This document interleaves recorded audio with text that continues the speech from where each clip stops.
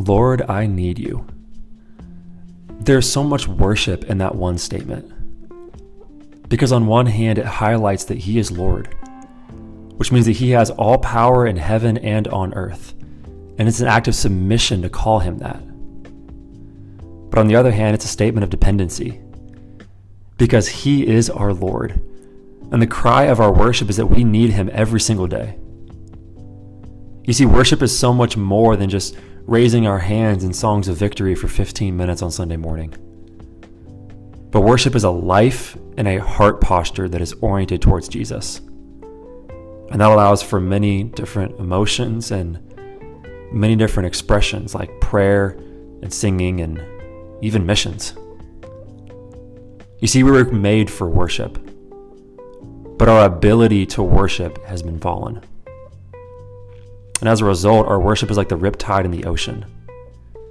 You see, if you've ever been to the beach, you understand that you cannot stay in the same place while floating in the ocean.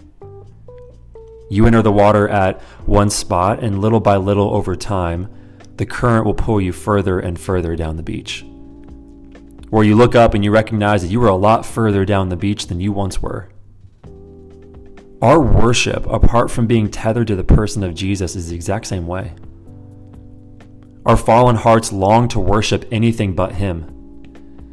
And as a result, it's not a matter of will you choose to worship, but what are you worshiping? Maybe through your time in the Word this week, you've realized that you've been worshiping yourself, or the worship of comfort, or even the worship of praise and adoration. Whatever it is, we alone exist to worship God. And when we look through the scriptures, the worship that we see exemplified always comes from the character of God. Psalm 95:6 says, "Oh, come, let us worship and bow down. Let us kneel before the Lord our Maker."